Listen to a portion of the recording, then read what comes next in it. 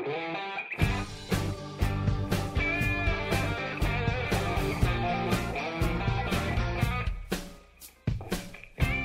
to the Housing Matters Podcast, brought to you by the California Association of Realtors and the Center for California Real Estate.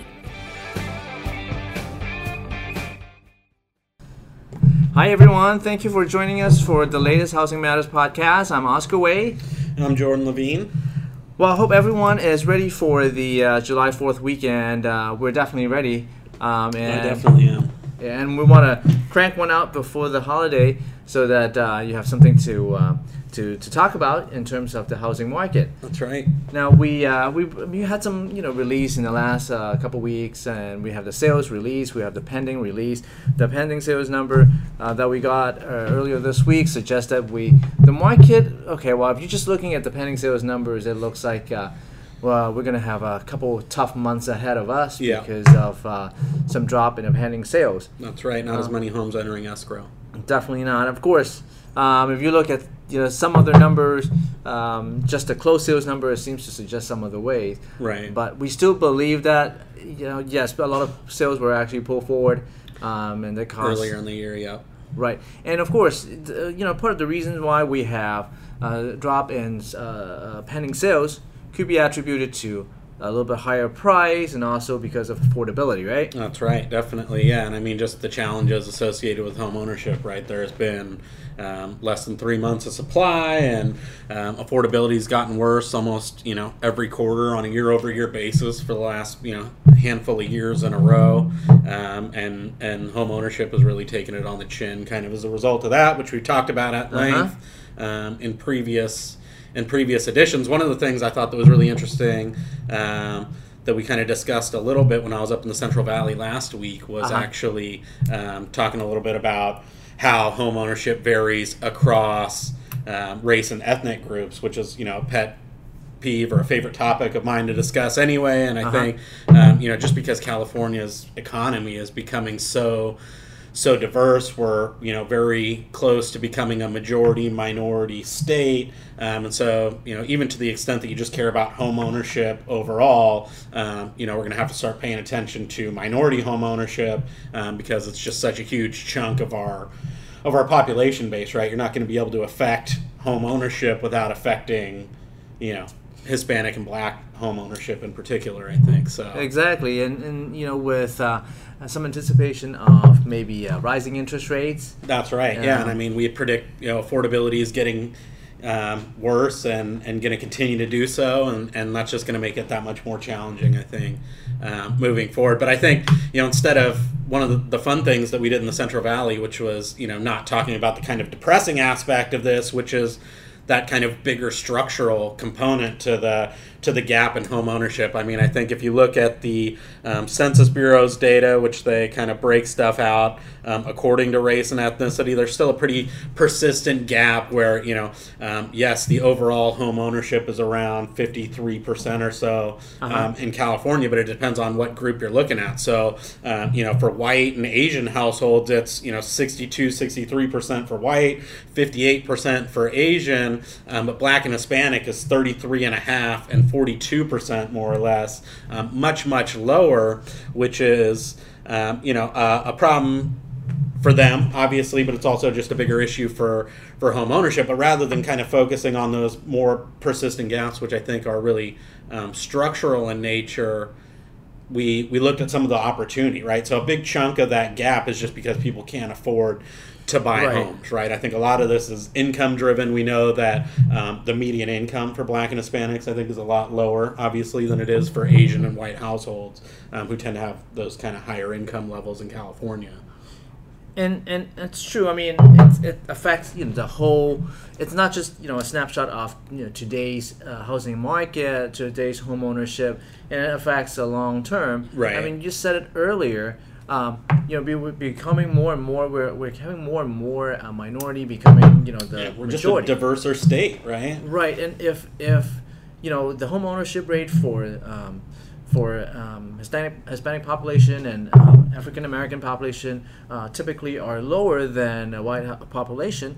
So we can see in the next 10 years, 20 years, if that group of population get bigger and bigger, our home ownership rate will continue to decline. Right. And so I think, that's the long-term thing that I'm used to talking about as an economist, right? As we, talk about ways to kind of boost those structural, ownership rates and close those home ownership gaps. And I think, those are long-term solutions, right? Those are some of the challenges that have persisted for decades and are probably going to take many years to address. We got to boost, income levels, which means boosting levels of educational attainment, health and safety in some of these lower-income neighborhoods, and access to opportunities and things like that.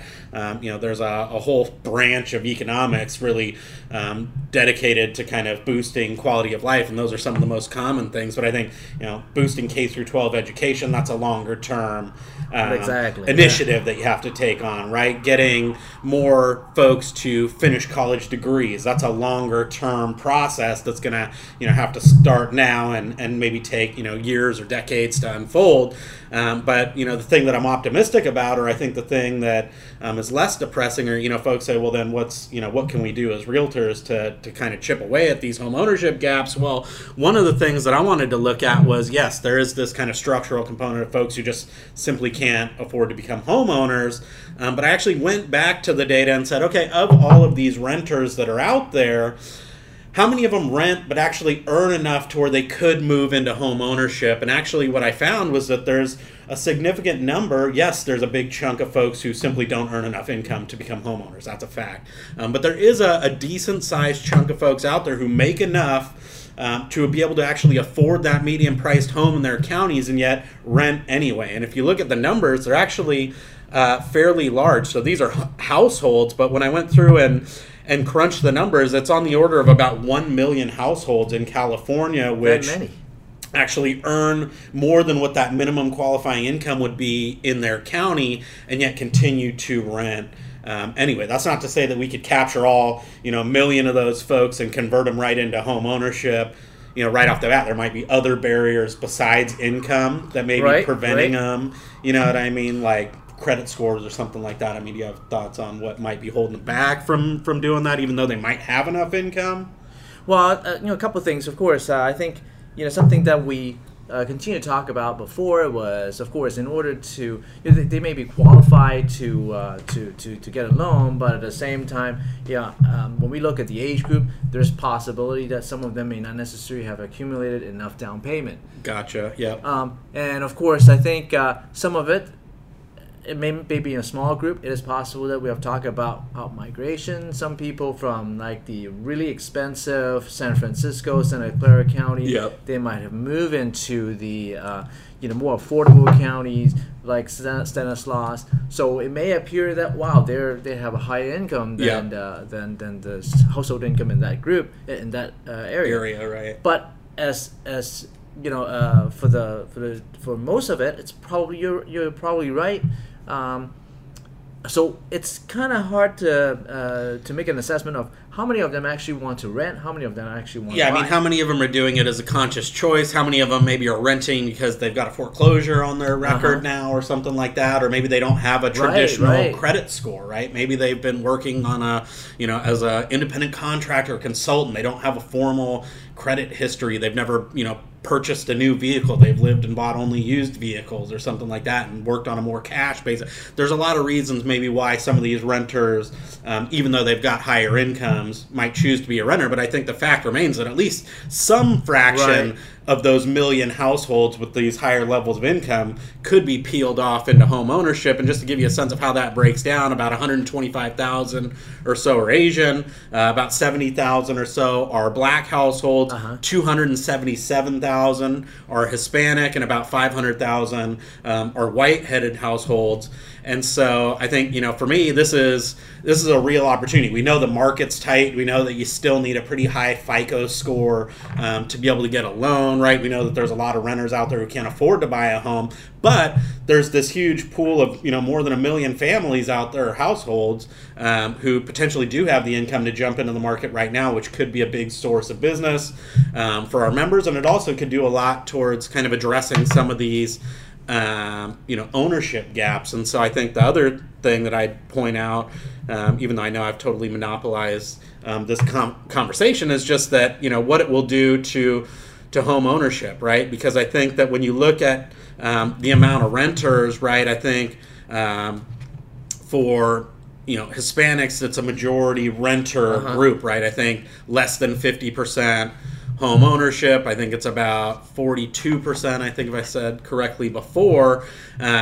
Of those, 50% of those renters, simply can't afford, but about 7.5% are renting even though they make higher than that income. And so what that means is that you can really just add that extra chunk onto their home ownership rate. So if we were able to peel off all of those income eligible Hispanic renters and move those folks into homes, you'd go from 42% home ownership to about 49.5%. So we'd get really close to getting to 50-50 home ownership and coming close to majority home ownership like some of these other ethnic categories, and that's without even tackling some of these more persistent, structural issues that I talked about before. And so I think it's a real opportunity for members. I think it's a huge opportunity for our state, and it's something that we can do over the short run while we try and tackle some of these things that are maybe going to take years and decades to kind of root out. And so that's something that I'm really optimistic about as well, and maybe a more encouraging way to look at these ownership gaps. And so I think that especially when you look at the reasons why some of these folks are being kept back, a lot of it's just an education or a marketing thing, right? Some folks can't afford, but how many people know about FICO scores? I mean, we did a lot of survey research. You remember what it said about how many people even know about low down payment options and things like that? Because I think that's critical and where the realtor plays a big role. I think you have a very good point there. A lot of people may not necessarily know about the low down payment options. A lot of people think, well, they need about 15%, 20% down payment.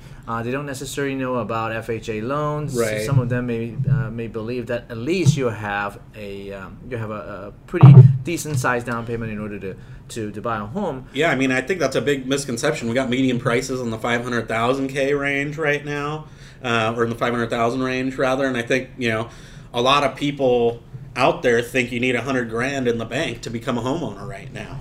Very true, and they may not necessarily know a lot about other assistance, not necessarily just the FHA loans, but there are some other assistance that they could get from, let's say, HUD or from some other places. Right. Now, I do want to bring up another point, or a couple of points that could attribute to the fact that even though we're seeing a lot of people may not necessarily may have the income to buy, but not necessarily buying right now, could it possibly be a supply issue? When I say a supply issue, now it is possible that if you look at the median income, the median household income qualify to buy a home, they're qualified, but at the same time, if we take a look at the supply, we may actually have not a lot of supply in the below median price level, right? Even because we're looking at, a lot of time we look at the sold price, we don't look at the list price, right? So it is possible that even though we have, let's say, 50% or whatever percentage that can afford to buy,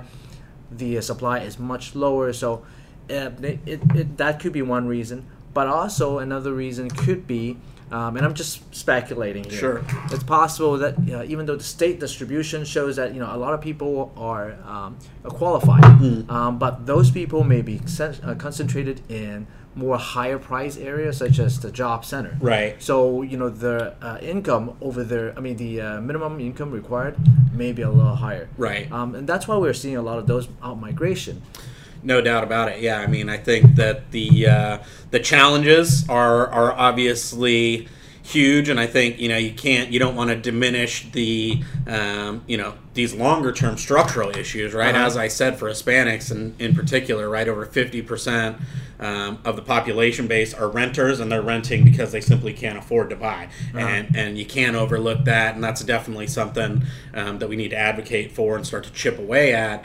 Especially as we become a more diverse state. But I think, that 7.5%, 8% who rent but can afford to buy, a lot of it is something I think that our members could overcome through marketing, through education, through being that kind of educator in chief who's, showing them that you don't need $100,000 in the bank to purchase a home, to educate them on Fannie and Freddie programs that might exist out there for people without credit. That was one of the things that I'm encouraged about, and actually, even as an economist who looks at this stuff all the time, I wasn't aware of how many efforts are out there actually for people who don't fit into that kind of traditional credit box of having a FICO score and things like that. It's not that they have bad credit, right? This is what Richard Green, a PhD economist who we follow a lot, talks about all the time, is that there's a huge chunk of people out there who, it's not that they have bad credit, it's that they have no credit at all. And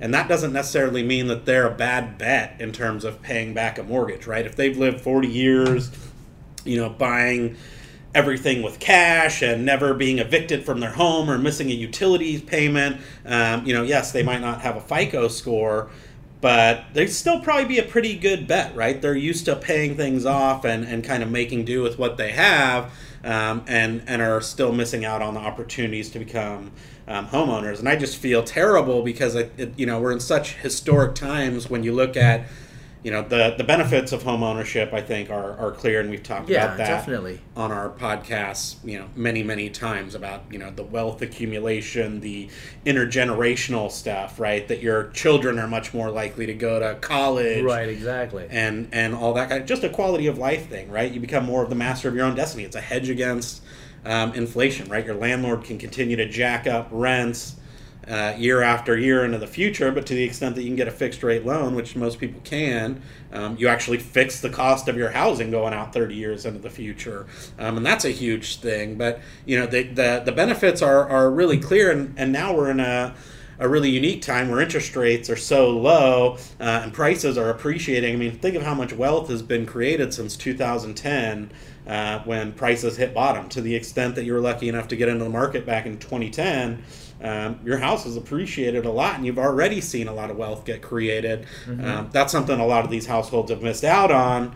And I just worry going forward that we need to be more proactive, get folks into home ownership that's going to be good for realtors, it's going to be good for our economy, and it's going to be good for those families who are going to get their first leg on that property ladder and really start to get those benefits and leverage those going forward. So. Yeah, I mean, if you take a look at, of course, it's hard to gauge sometimes, but if you take a look at sales, we used to have a much higher sales level. Right. In 2005, 2006, of course, you can argue that back then, people might be over-leveraging. But, that 7%, 7-8% additional people that could afford to buy, those are definitely a good sign. I mean, we're in an economy where things are growing, right. And it looks like lenders are loosening up a little bit, but we can probably use a little bit more help, with some review going back to the Dodd-Frank right. Financial regulations. If we kind of loosening up some of the lending standards, that will help. And what you said about credit scores. Definitely, sometimes we cannot look at just credit scores. So with the economy growing better, getting better, I think they may be a little bit more easy. Yeah, I mean, I look at this as a business opportunity ultimately, right? That these pool of folks who can't afford to become homeowners are out there, and we need to chip away at that over the long run. But over the short run, there's this kind of low-hanging fruit of people who do make enough money to become homeowners. Let's see what we can do to go out there and convince them to take advantage of these low interest rates and generate some business for ourselves, and also give the economy a bit of a shot in the arm as well. So yes, inventories are tight, but these are our perspective sides that we can close on, and so we'd be doing everybody a favor, I think, if we could convert more of these renters into homeowners, and especially in these kind of categories where folks have this historical gap in terms of home ownership. So that's my kind of soapbox pitch, but I think that it's kind of fun to look at it from the less depressing side. The depressing side is, yes, we've got a lot of work ahead of us to close the home ownership gap, but I think the funner side of it is that there's a lot of things that we can do over the short term to have an impact right away.